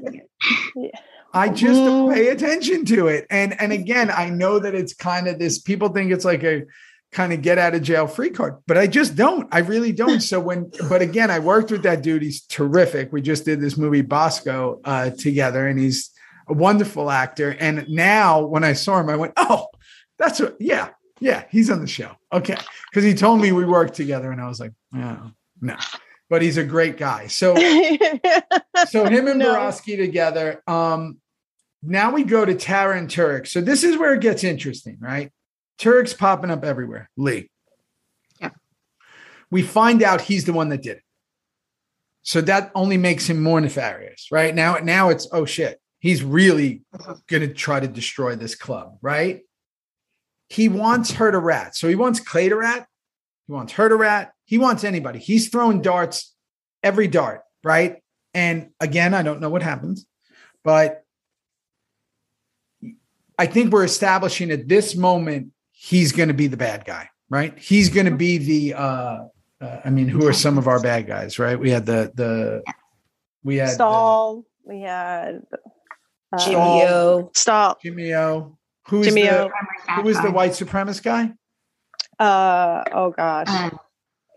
I know Zobel. Right, Blaze Zobel. Who was the other white supremacist the first season? Henry Rollins? No, Mitch Pileggi's character. Darby. Thank you. So and Pope, obviously, these are our bad guys. Stahl was a consistent bad guy. It looks like Lee, now that Clay is on the sideline, Lee Turek is going to kind of take this mantle, right? I guess Roosevelt, they tried to make a bad guy, but I don't necessarily, even Juice, I don't even think he was really that much of a bad guy. He did use Juice kind of a little in the beginning. I think he was just trying to do his job, I've been noticing that even people who are trying to do their job on the show, even the ATF, like they're not bad guys. They're just trying to stop gun running and drugs. You know what I mean? They're meant to do. Right? They're not bad guys. They're just trying to do their job. Isn't that right? Even the doctor, what's her name in the hospital? Margaret. The administrator. Yeah. She's not a bad person. She wants Tara to be a good doctor and not associate with murderers. Right. Right. So it's like, again, we paint a lot of these characters as bad people when they're not. They're just trying to do the best, where the bad people are the ones we're rooting for. But again, that's the whole. So Tara's with him. She now knows that this is deeper. I mean, if I was her, I would have been like, sure, what do you need me to do? Give me the WITSEC, give me this, get me out of here, But I think also what Sarah said before is really important. She's never going to be a doctor again. Right. She's over. Done. She's done. Yeah. So if you're never going to be a doctor again, if you know your life is over, maybe, I don't know. I feel like you would want to protect your kids and all that and get away from it all. But I think she's just confused and in a weird place at this point, that character, which I can only imagine how Maggie's playing that, because there's so much going on there. Right. So now we go to boys are back at the pier and they find out that Juice is back. I got to tell you, watching this, because I didn't know this, it kind of bothered me that Chibs turned on Juice like that. So. Right. That was a big, I didn't understand when that happened. Like, how did he get so angry about it? I don't know. Does anybody know? I mean, he was like supportive of him for like at least a year and a half. And I was like, wait a minute, you knew all his secrets. You were there for him. And then all of a sudden you just went all. Wants him dead? Right. Right. Or like, just, why? Where did that switch come from? I don't know. That made no sense to me, especially since you helped with the Clay thing. Right. I think that's what Jax to have been your rah was kind of like, I don't know. That seemed a little off to me as well. What do you all think? I thought I missed something. Fee, like start with Fee. What do you all think of the Chibs and Juice relationship? Well, there was the weird part with the I love yous with them. So it like started with Chibs saying it and Juice would say it back. And then at some point it changed to be like, well, it was in this part. He said like, Juice said, I love you. And he's like, I know. And then towards more the end, it was like Juice would say, I love you. And Chibs said nothing. It completely changed 180. Yeah. I mean, there was always this mass confusion of who he was coming up under, who Juice was, a prospect under, because in an earlier episode in the hospital after that prison shank, the juice bait thing, it was kind of referenced that it was Jax. But then people had said it was Chibs, and that's why he felt a sense of responsibility for him. No one really ever gave a clear answer on that. I don't know if it's in one of the comics or the books or, some kind of, written thing. And I think that I was even confused by that. But I think as we got to this moment, I was being told it was Chibs. Mm-hmm. But yet there was that thing in season 3 or 2 or whatever it was that it was Jax. Because then it would make more sense why he felt so betrayed by what had come up, because then you feel that responsibility, right? It's like inviting a friend to a party and then they steal shit. You're like, oh, I don't know what I did here, right? So it's like, not saying that happened with one of my friends. I'm just saying that, so I think that was maybe, but to see that quick turnaround like that was really interesting. And to see Jax defend it is even more interesting. Right. Yeah. So he says we should give him a chance and prove himself. This is where Jax kind of dismisses Tig again. And now Tig's going to take out his anger, which we kind of just discussed with Kim, right? So we don't need to revisit that. And he takes out his full anger on this guy. And I know that actor from somewhere too. I just can't remember. I might've worked with him, but I know that dude from somewhere. I got to look him up. But he takes it out on him. And now we meet this new character. Do we get her name at Borowski's? The new Colette. Colette. Yeah. Thank you. So we're going to bring in another character. And I'm going to have a lot to say in a minute about why I think this is a problem, but they all agree to partner. And again, we see the kid. We're bringing back this kid. We're going to keep seeing him, but now Jack sees him. Right. And that to me is, again, just like the woman, the homeless woman. I just heard someone say that they're trying to, someone wrote the other day, hopefully maybe it was someone on here. Someone said that Kurt said the homeless woman was Jesus Christ, and that he said it in an interview, and that they were going to show the interview. They're going to try to find it. Okay. It wasn't me. I don't know. I never heard of that. I thought Angel of Death. I thought it was more like that, but then they said Opie and Clay never saw the homeless woman. I actually heard Kurt say on an interview that he wanted the fans to be what each fan, she meant to each fan. I heard him say that on an interview once. Okay, so go. I just said what I thought she was. I thought she was the angel of death, which means I thought that when you saw her, you would die. But someone disproves that by saying Opie and Clay never saw her. So then you're that kind of theory goes out the window, right? So starting Lemansky, you're there. What do you think she was? I have no idea, Theo. No idea, right? Does anybody have a theory of what? Jess, do you know what she was? I thought she was the angel of death too, but now I'm confused. I agree. Yeah. I agree, angel of death. I don't think that everybody had to see her. I don't think everybody did see her who died. There's plenty of people who died, but I think that she was kind of some ominous figure. Spectre it wasn't or something. Clay. Piney didn't see her. Sorry, I want to correct that. Opie and right. Piney didn't see her. Right. So I don't think that, I think that she was just like some kind of specter that was present, or whatever that means, whether it's angel of death or whatever. But I don't think that you had to see her. I don't think quite frankly, I really think that the only person who really saw her was Jax. I don't know if everybody else saw her. No, I think Gemma addresses her at one point, right? Gemma did? Yeah. There's the whole thing where it said able to feed my kids, but Gemma heard it as something about Abel. Oh, right. Abel. Oh, right. And she mishears her. And again, to totally sidetrack here on the homeless woman, I think, because you can kind of almost do a whole episode about her, I think that also someone said that she might have been the mom of someone that died, like a kid or something that died. Again, there's something in the next season about her, I think, if I'm remembering right. That's why it's so confusing. Yeah. Yeah, that's a really interesting, and again, to see that being weaved in. Now, listen, I watched TV shows in the past. There's shows like Lost that I watched that nothing made sense. I was like, what is this? And nothing tied together. And I watched the whole show, and I was like, wait, the polar bear doesn't mean anything? And it was like stuff like that. But so I don't know if there was a deeper meaning, but for me, I try to find significance in it. And I think that with this kid, there's significance in what we're about to talk about at the end with what this is, because again, there's little things that happen here, right? Which we're going to bring up in a minute, where with Gemma giving Nero's kid the gun, right? The water gun, and, gun violence. And remember, this was also a time where a lot of people were speaking out about the violence on TV, which they should, right? That's your opinion, right? That's what people think. And that was being talked about at a high level at this moment. And Kurt's way to answer it was this, right? Okay.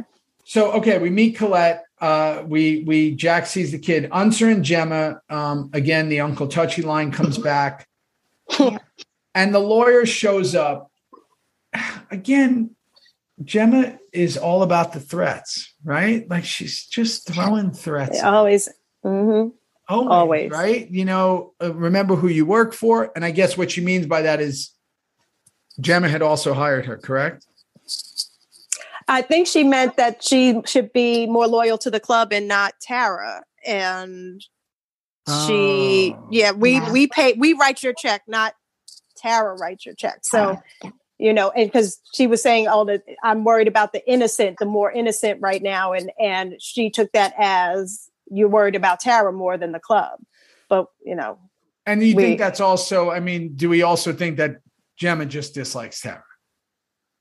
Yeah, I think Gemma sees a lot of Tara in her, and it's just she has such a strong love, or whatever you call it, for Jax and the boys.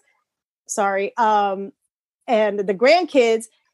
That's her position. Like, and she just always wants to protect her position. If Tara's agreeing with her, she shows her all the love in the world. Like there's plenty of times where Tara and Gemma got along and they actually bonded. But and we can all discuss this. We can all say a big defense of Gemma always over the years was she's just trying to protect her family. Right. But that was always her thing. And that was always her bottom line. But she's in the real world, she's the craziest mother-in-law in the history of mother-in-law. A sociopath. She's a sociopath and a narcissist. She is. At this point, here she is. She's threatening anybody, right? Anybody that comes in her realm is getting threatened, right? Right. Okay. So then we go, but Unser also says another thing in that's really interesting because it goes to that backstory, which is why I always wanted that prequel where he's like, I know you better than anyone, right? They obviously have this really deep relationship. Another history, right? He knew her from when she was 18 and then she came back with this motorcycle club and all this stuff. That story. Yeah, I would love to know that story. That would be so cool to know. And also to, like I always say, to see them when they're young. So Tig's rolling that body. This is when he does the singing. We just talked about it. I did say that in that moment, Tig's trying to find himself, right? He's trying to find out who he is. We're going to get back to, are we going to see the old Tig from season one, that one that everybody, whatever, but are we going to see a new version of it, right? And now we go to Clay in prison. Now we're going to kick in that montage song. He was about to head into Gen Pop and he's like, I ain't doing that. Oh, no. No, not doing it. Not going there. I'm not going to last long. Nope. We know Clay is the ultimate survivalist. So he's like, nope, give me that card. Get me out of here. False bravado before. I'm not going in there. So Jax is checking out the new business. This is something Jax does that kind of bothers me is every time things get complicated in his marriage, he escapes into someone else. Correct? Mm-hmm. Thank you. Yes. Yes. So right? awful. Everybody's shaking their head. Yes, this is what he does. Awful. I never understood why every woman in the world loved Jax. Jax was horrible. He's handsome. He's handsome. That's it. He was horrible. That's it right there. He's a horrible person. Trust me, if he looked like a foot, we would all be like, this monster. How dare you? But he does not look like that. I never got it.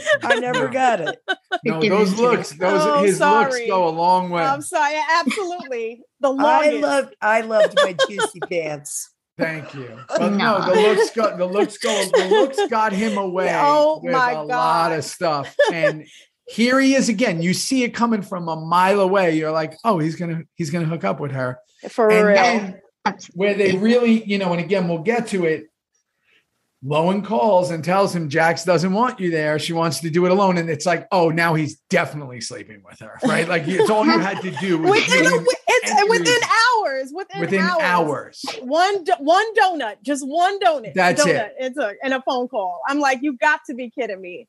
And again, that was awful. How many things do we have to see over the years that this guy does, but yet gets a pass consistently? And again, but it's true. But honest to God, that's real life, though. I'm not even gonna lie. You know how many people I know who are dating guys or with guys for years, and they put them through crap upon crap upon crap, and they still with them. No. That's real, though. I'm not talking about Tara and their relationship. I'm talking about the entire fan base. When we were doing the show and these things were airing, people hated Juice because he was in conflict with Jax. They hated Tara because they were in conflict with Jax. It was like he could do no wrong. And I'd be sitting there at these Comic-Cons or on these panels and I'd be like, don't you see what he does? His character, and people be like, some of the stuff. Oh gosh. But no one ever at that time, they were so invested in him being like for lack of a better word, the Christ figure of the SOA, like he's the one who could do no wrong, the savior, the Messiah, that they were like, no, if you're against him, you're gone. Anybody against him, you need to go. And it was because this is another point where we see like, man, this guy just constantly, spitting, punching, doing all these horrible things, killing everybody. Not the greatest father. I mean, right. Doesn't matter how much you write in your journals. If you're not spending time with your kids, and he's a horrible father. For a guy obsessed with loyalty, is not particularly loyal. Yeah, and not it's loyal. Just the hypocrisy of what he does and how he manipulates people, and how he certainly becomes the very thing that he says he's not going to become, and seems to have just no. And just push Bobby out, who literally was the one who was saying, like, right, come on, bud, like don't go down this road. And it's crazy. Okay, so Jack, this is when Chib shows up at TM. Fee was just speaking about this. He beats down Juice. I didn't realize Gemma was watching that, but Tig said something to me before on the phone when we were talking yesterday that was really interesting. I never thought about it, and I surely didn't think about it when I was doing it. This entire scene mimics the Opie Tig scene when Opie was beating Tig for finding out about Donna. I didn't know. Got to work it out. You got to work it out. And at the end, he's putting him back together. I just need to do this. We've worked out our differences. We're cool now. He says, I need to get right with this. And Juice has to take it. But in the same way Tig kept coming back to being beat up by Opie, Juice kept getting up till he can't get up anymore to let Chibs do what he needed to do. So that theme came back. And it wasn't until Kim pointed that out yesterday and went, oh, wow, that was interesting. That's an interesting thing to see, that thing. So now... Why was Gemma watching, though? I think, again, this is another little crumb to Juice and Gemma. Like, this is, again, her maybe way of seeing, like, this guy is beaten down. Oh. And I can potentially now... But also Gemma witnessing club business, like she always does, right? She's so... invested in this. And again, I think one of my favorite lines ever said on this show, and it's weird that it was said from Juice, is way down the road when he says, Gemma's the one behind every little secret, behind every little thing, behind it. She knows everything. She's behind everything. And her gatekeeper. The gatekeeper, her peeping in on this just shows that, right? So then Jack does what he always does, right? Whatever. Nero and Gemma with the son, she gives him a gun. Nero kind of, you can tell, isn't happy with that, right? Which is like, oh, great, a gun, right? Great. Right. We find out Turek's a junkie, right? We feel like, we find out that he's got this thing that he's doing, doing, and there's the church music starts playing, which again, I thought it was like monks chanting. Yeah, monks chanting. The church music is playing. And God, Donald was so good in that scene, right? Of doing what he was doing, the movement. If you guys have ever seen Apocalypse Now, it's kind of what Martin Sheen, when he's going down that crazy scene. If you don't see it, it's a fantastic movie. But he's kind of doing that where he's looking at himself in the mirror. And so this is what I said. The church music starts playing, and I wrote that Kurt really loves to push the boundaries, right? Because he's going to somehow bring in it's not just a kid who's about to do something horrific. It's a Catholic school. It's church bells, right? It's like, let's see how many buttons we could push here at this moment, right? So Tig has this cool motorcycle shot, which we started doing in a later season where the camera's on the bike, right? As he's riding, it pushes up at him. And the kid walks by as those church bells are playing. And now we start to realize something's going to go down. As an audience member, the kid folds the jacket. We realize that as he rolls up his sleeves, that he's a cutter, that he's cutting himself, right? So, okay, first thing's going up. First antenna goes up. I don't know how they shot that scene, but that book with the wind and the pages blowing and the art is fucking crazy to see. In that, you know, the dark drawings, all the stuff that we've, you know, come to sadly hear that is familiar in these situations, and to see the pages blow like that is so incredibly artistic and yet dark and maddening, right? Again, the cutting, all these things that as someone who's a parent, you go, man, these signs that you would see, right? Like when I was young, I remember this when I was young, there was all these crazy kids, you know, around the neighborhood. And, you know, I've always been like this crazy protector of like animals and, you know, whatever and all this. And I remember you'd hear these stories of like these kids who would like torture cats and like do all this horrible stuff, right? And you got to think like, that's a sociopath, right? Like if you're a kid and you're doing this awful thing to an animal, like next step up, if that's high school, the master's degree is it might be a human being, right? And how does the parent not know that or not pay attention to that or maybe not see that behavior, right?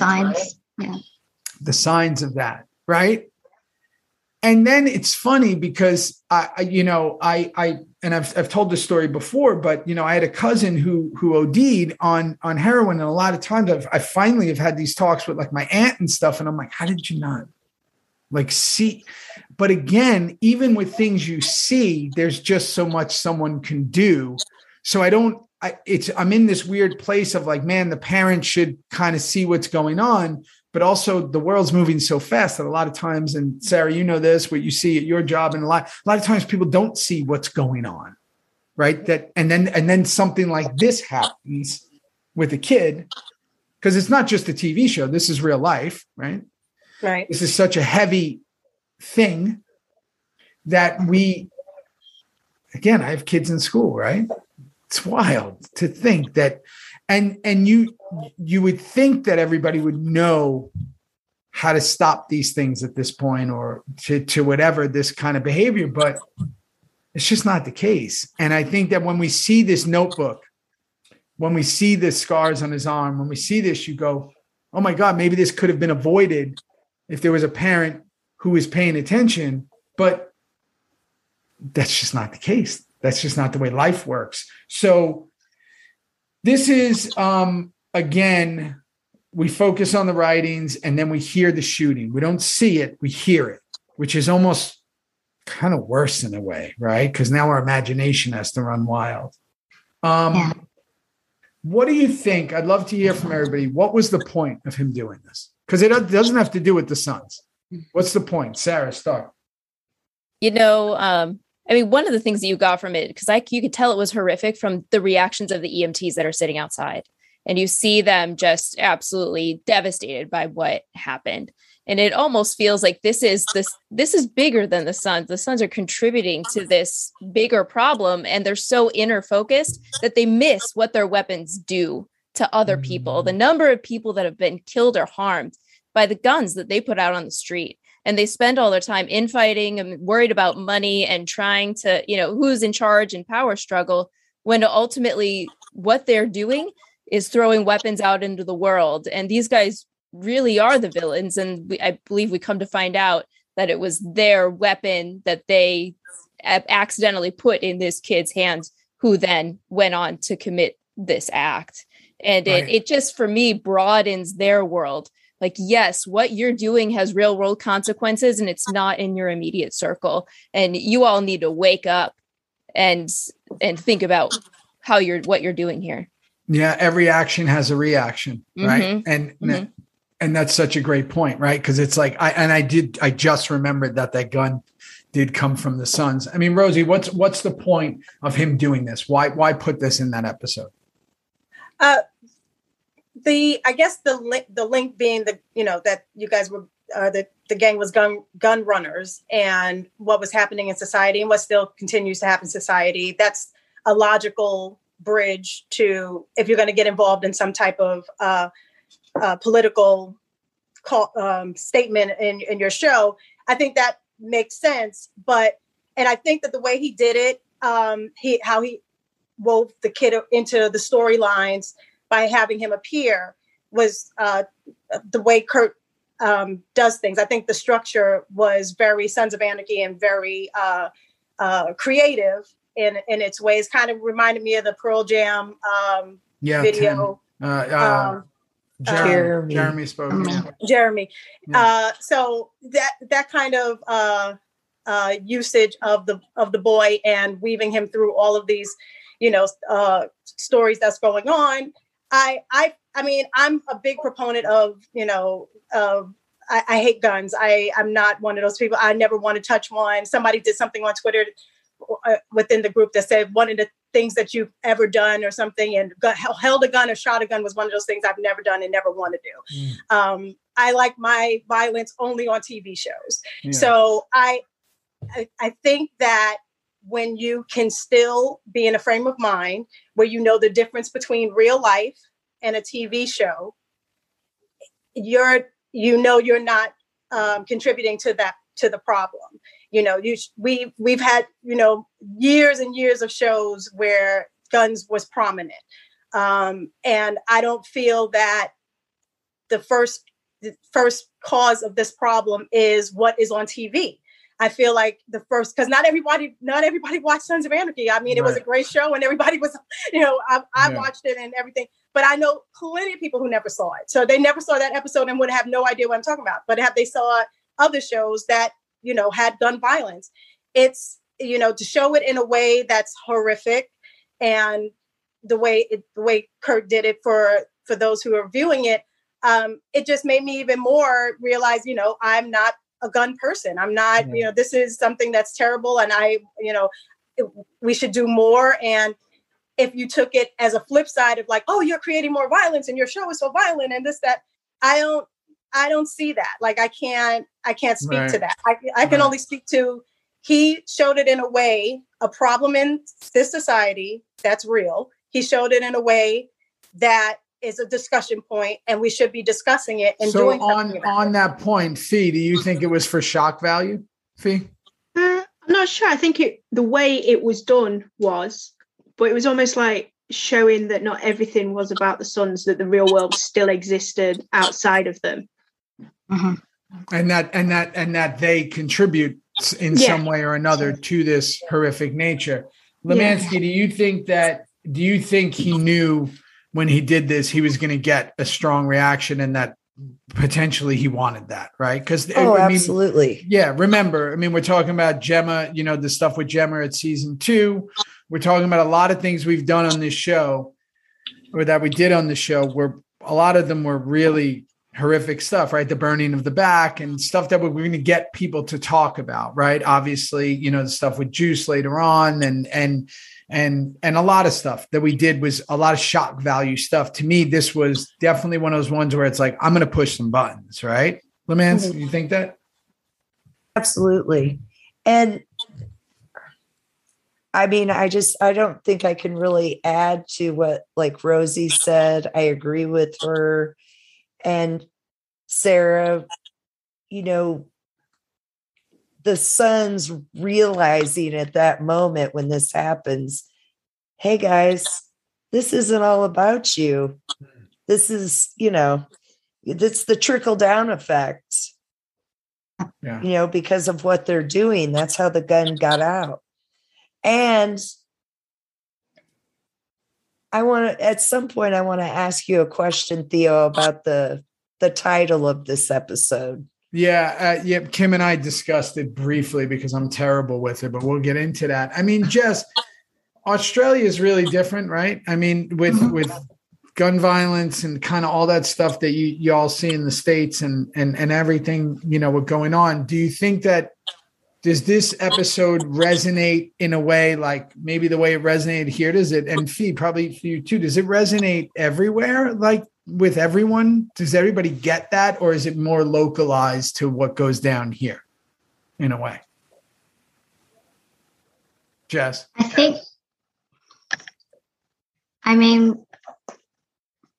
think there's a lot more a lot more gun violence in America that you see rather than Australia. But yeah, I mean, you hear about it all the time, and I think it needed to kind of be said. Yeah. What do you reckon, Faye? Well, I mean, that's what is it? Nina Simone said an artist's job is to reflect the times. I think that what Kurt was doing, especially at that point, was to reflect it through art, because whether we believe it or not, a lot of our behaviors and everything are shaped by art, not necessarily by the news, right? Some people ingest art different than they do. Sometimes news just feels like talking heads, and you can see things a million times and go, oh, there it is again, right?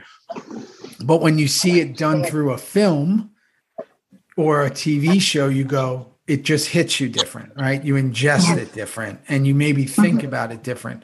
So while I think there was a part of shock value, I think that it's necessary for people to do things like that. And I said this in the beginning, I don't know if it would play in today's world. I don't know. We're in a very different time, right? I think there would be a lot more debate about people, guns and this and that, and what people think or what people feel. We're in a bit of a precarious position as an artist, because I've just had this discussion with a bunch of people. I've killed more people on screen. I've been killed more on screen. I'm obviously, most of the stuff I do is with guns, right?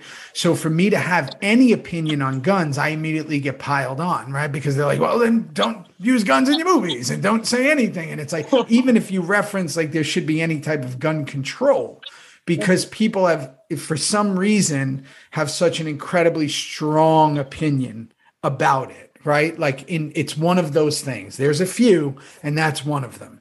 Right. So you're almost like I always say, I don't have opinion. I only have knowledge. Right. My only thing with guns, and like I've always said, and I've shot every gun ever, I think, made down to 50 cals to everything, is they're very final. It's very final. And I think that that's the thing. There's no coming back. It's final. Okay. And I think that that's just the thing that I always take away when I see stuff like this, that this is final. And this has ramifications for a very long time. And I think that what Kurt was doing here was saying, like, I'm going to talk about this. And that's kudos to him, for doing that. That takes a lot.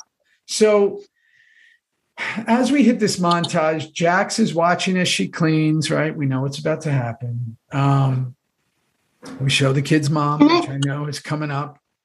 There's kind of like a religious kind of theme in this, in when she's kneeling before him and taking off his shoes. I know, that was weird. Kind of got that Mary Magdalene where she pushes Jesus's feet with back to the Christ metaphor for Jax. Yeah. And again, we end on the Christ metaphor. We know that in season 7, like this, there's a lot of Christ weaved into the long hair of Jax and the kind of thing, this Christ-like figure. Yeah. But at the same time, he's not Christ. The Antichrist. Yeah. Is it the Christ or the Antichrist? And again, you're so right. What an amazing thing to point out there. The washing of the feet, the thing that she's doing in that moment. And even the song itself, Come Healing by Leonard Cohen. Because it's about brokenness. It's about healing and forgiveness. But it's kind of like, it sounds like a hymn. And it's a prayer. Almost like when you listen to That's such a great thing. I didn't even think about that. And then we go Nero and Gemma kissing, which they just get into it in every episode now. I mean, Jimmy and Katie are getting down in every episode. Tig with the babies. Again, we just talked about Chibs and Juice. Chibs is patching them up, right? We have shades of that, Opie Tig thing. Lila at the bar. Bobby circling the nomads thing that was brought up during the episode. If he can get 5 charters, he can go nomad. He writes Quinn. Yeah. On the map as well. So he's trying to get these nomads together because he says to him earlier in the episode, do you miss doing it? Right. And he says every day or whatever. Turek is doing his thing. And then, Tara, this is a significant moment, right? When Tara gets up and starts whooping some ass. With her bionic arm. Yeah, the bionic arm that I've talked about. This arm that never breaks. It's almost like I don't know. You guys probably don't. I watch all these kids movies with my kids, but there was a movie, Rookie of the Year, where the kid broke his arm and became like the best pitcher at Disney. Yeah, Tommy John surgery. He busts his elbow, gets Tommy John surgery, and now he's on the Chicago Cubs. Which that's the kid from American Pie. My team too, Thomas Nichols. And that's like Tara's arm healed like Iron Man. She literally can beat people down, but she goes nuts on that. Jack's doing his Jacks. Now, there is a theme, and again, it's in the song. Apparently, this entire episode is about healing. We hear the word healing a lot throughout the episode. It seems to be a theme. So, yeah, man, it's a great listen. I have said many times, season 6 finale is my favorite finale ever. I hope that stands true now that we're getting towards it soon. I know season 6 is extremely significant. I have enough problems with season 7 when we get there, but this is definitely a moment. Season 6. So I'm really glad that we kicked this off with everyone. I'm so incredibly grateful to y'all for doing this. Thank God we got rid of Tig's ass early, because who knows what would have happened. And listen, I think that the beauty of all this, if we take away anything, is the fact that people can just sit around like in the book club thing we talked about and break down something and talk about something and hear about something and learn something. And whether it be 7 years old, 7 years old, or 7 minutes old, it's the fact that it's people using their minds and brains and being and having a conversation. And also we're talking about things that are heavy. We're talking about art, which is subjective. Everybody has a different opinion. We're talking about things that people have strong opinions on, whether it be the subject matter or even the show in general. People have such strong opinions about shows they love and characters they love, and it's very hard to deter them. I think that what I've come to find out that I love so much about doing this is that you just learn things and you're just having conversations and hearing things. So especially to do it from people all over the world and from all different walks of life, and to have this kind of thing is it's incredible. So I thank you guys so much for doing this. I think we did all right. How do we do? What do we think? I think we did great. I thought it was awesome. Right. It was awesome. Yeah. Right? I think we did all right. It was fun. It's fun. Yeah. And you know what? And it is a big episode. Justin has been sleeping for 45 minutes. We haven't even seen him. He's been sleeping for me. Letting it go. Everybody's been great. I was just here as a referee. You were here as the referee. And the person you needed to referee is gone. Tig is gone. So we're good. We're good. That's right. And he's got the Sam Fam sweatshirt on. I don't have that sweatshirt. I love that everybody has stuff. You can borrow it. Well, listen, I appreciate you all, and I'm so glad. And if anybody wants to say anything before we go for it. Juno just woke up on the bed next to me. She's ready to go. Aww. We're going to go. We're going to get Juno? Juno's right here. She's right next to me. Come here, Juno. Come here. She's not going to come. Oh, she is going to come. Mom needed you to come. Come on.